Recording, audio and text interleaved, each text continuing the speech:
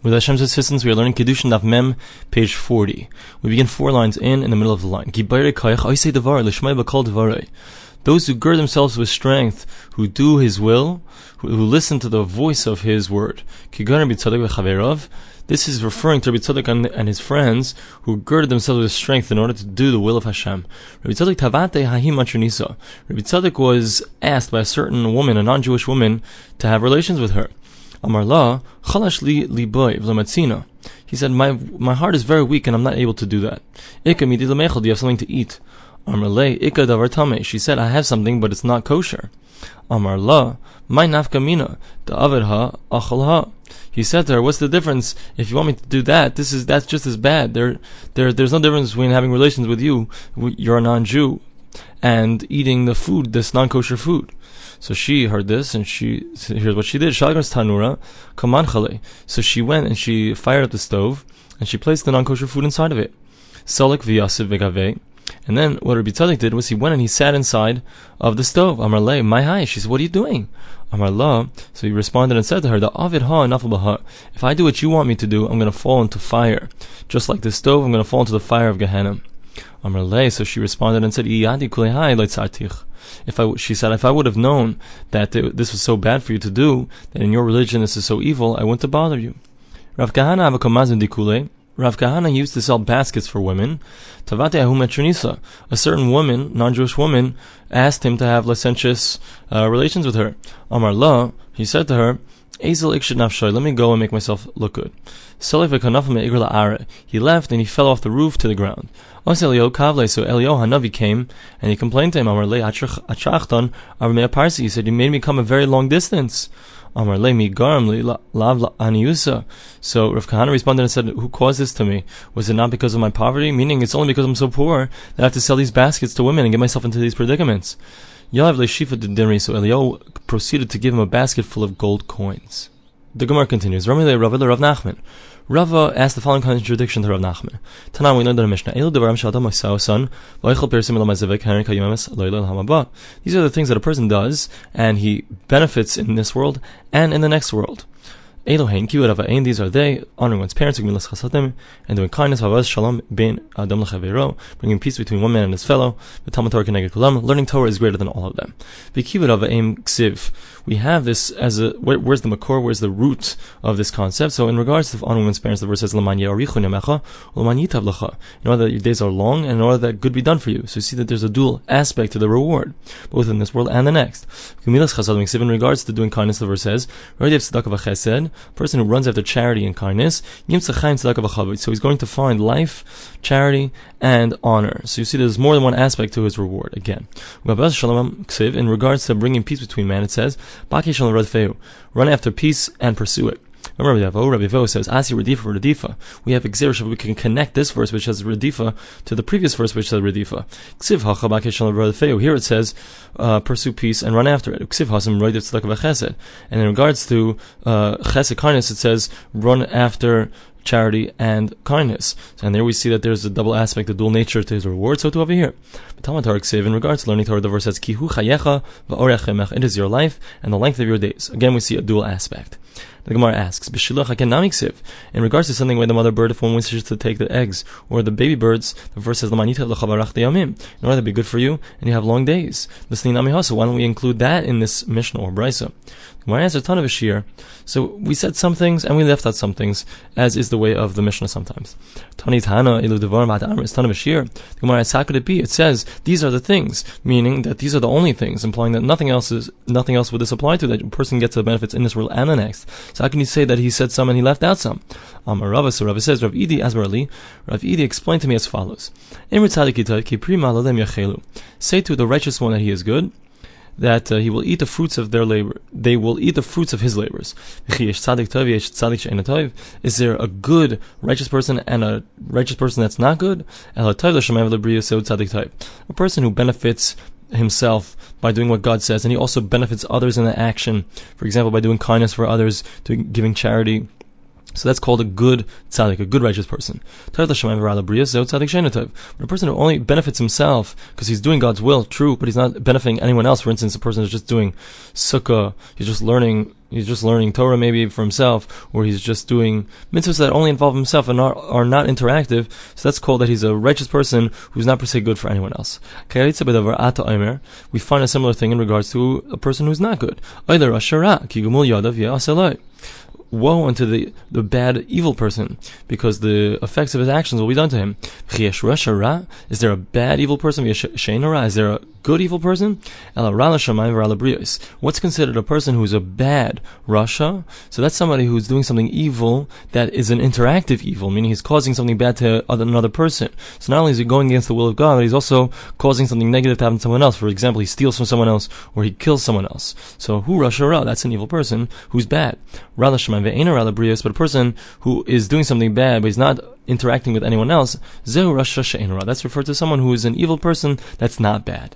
So now when we said in the Brisa that we didn't include Shiluch HaKen, sending away the mother bird, that's because that's something that only involves the person himself. That's a tzidkos, a righteousness, but he's only a righteous person in regards to himself. He's not affecting the world in a positive way. So in that respect, it's not something that's going to be included in the Brisa. However, all of the cases that are included are cases where the person is interacting with other people in a positive way, and that's why they're included in that Brisa.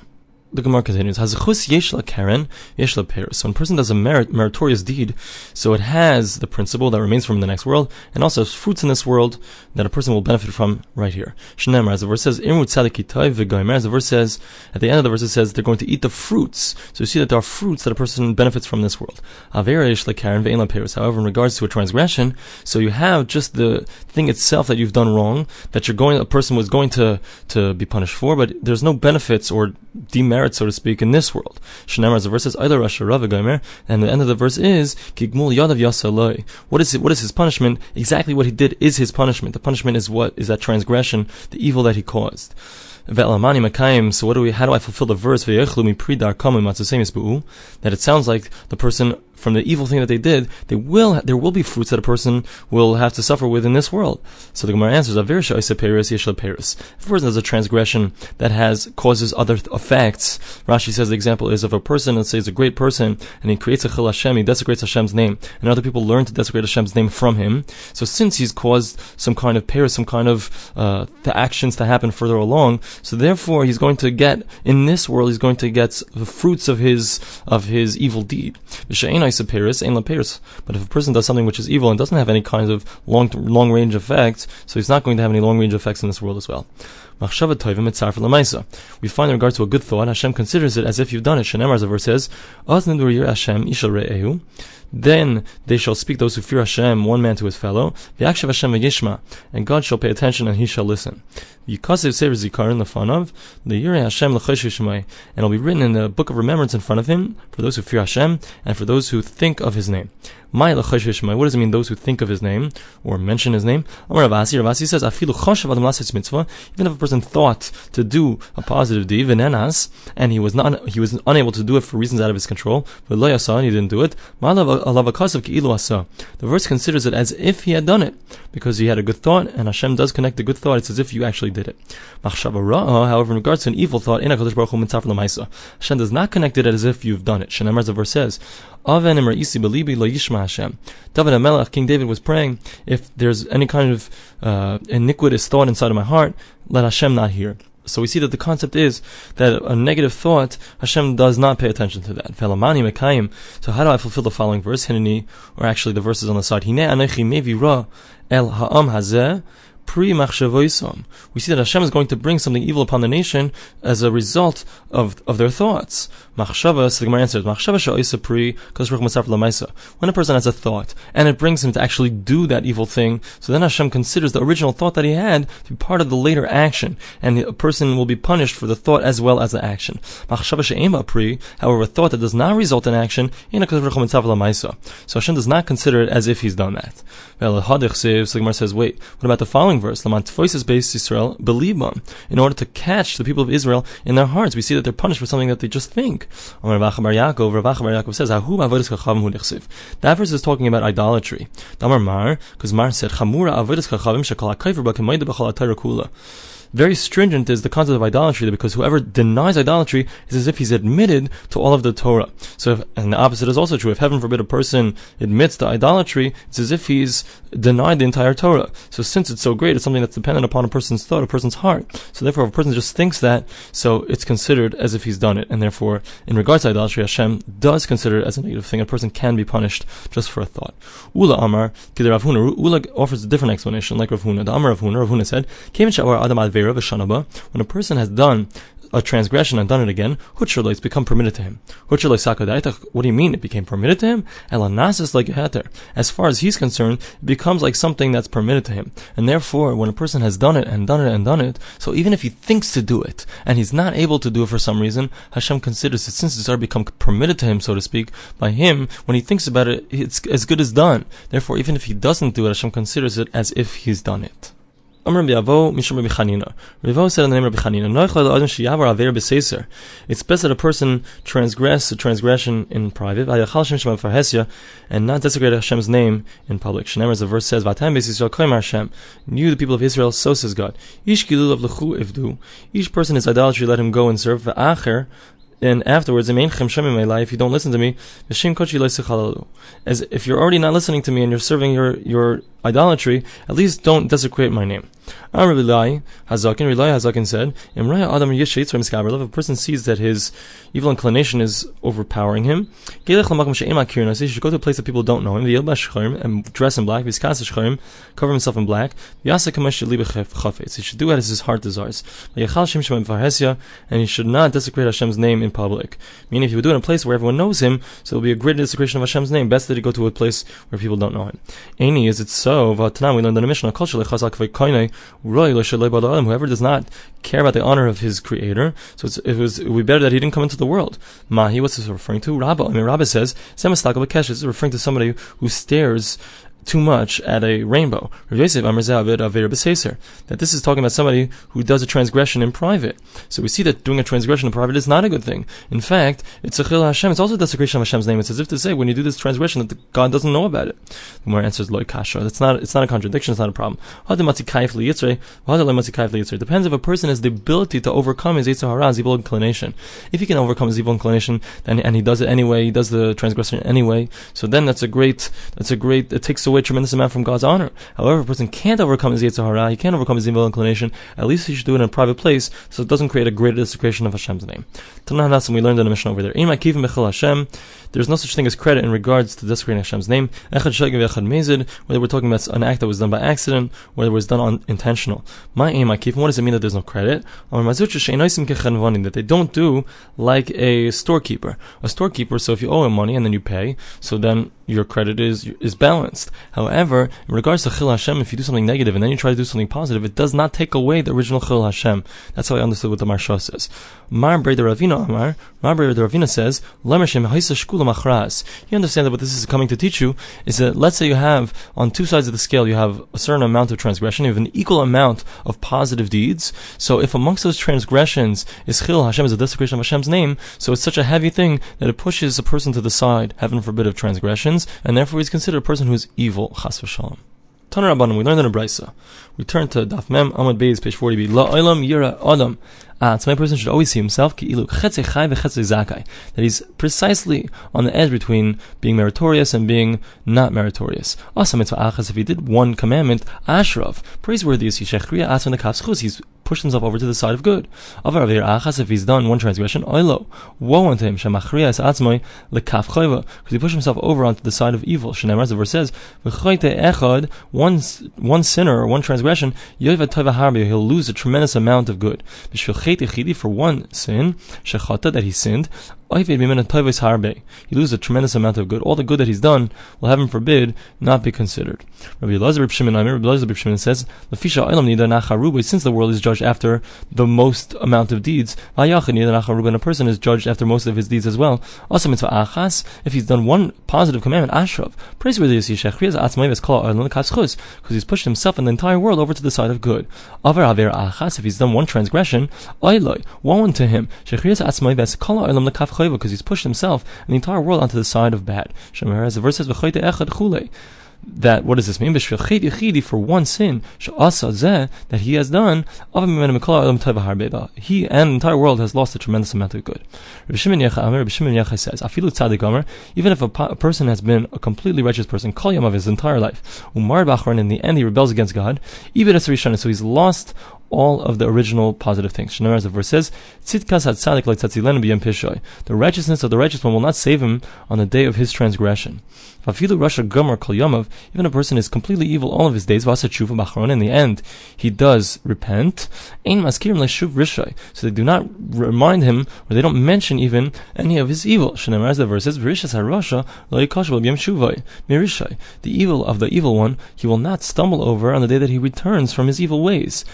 Asks the Gemara, the person was originally righteous and then became evil in the end, so why isn't he just considered halfway good and halfway bad? Rish Lakish explains, we're talking about a person who regrets all the good deeds that he's done, therefore all his good deeds are lost. We begin the Mishnah. Anyone who does have the Torah, has learned the Torah, and has learned Mishnah, and he has an ability to interact with other people in a positive way, he won't sin so easily. As the verse says, a string that's made out of 3 strings will not quickly break. Whoever does not have these 3 things, he can't be considered part of civilization. He doesn't have the ability to interact properly with people. Rabbi Elazar B'Tzadik says, to what are righteous people compared to in this world? To a tree that's completely standing in a place of purity. However, the branches are spreading over into a place of impurity. So then, if the branches get cut off, it's completely standing in a place of purity.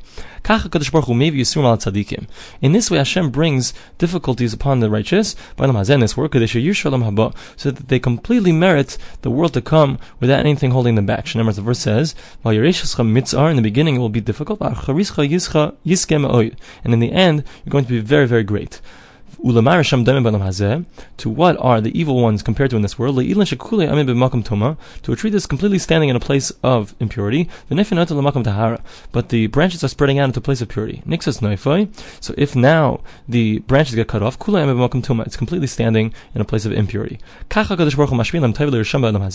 Similarly, Hashem, so that's the breaking off of the branches. Hashem does that for the Rishayim in this world, the evil people in this world, and they get good in this world.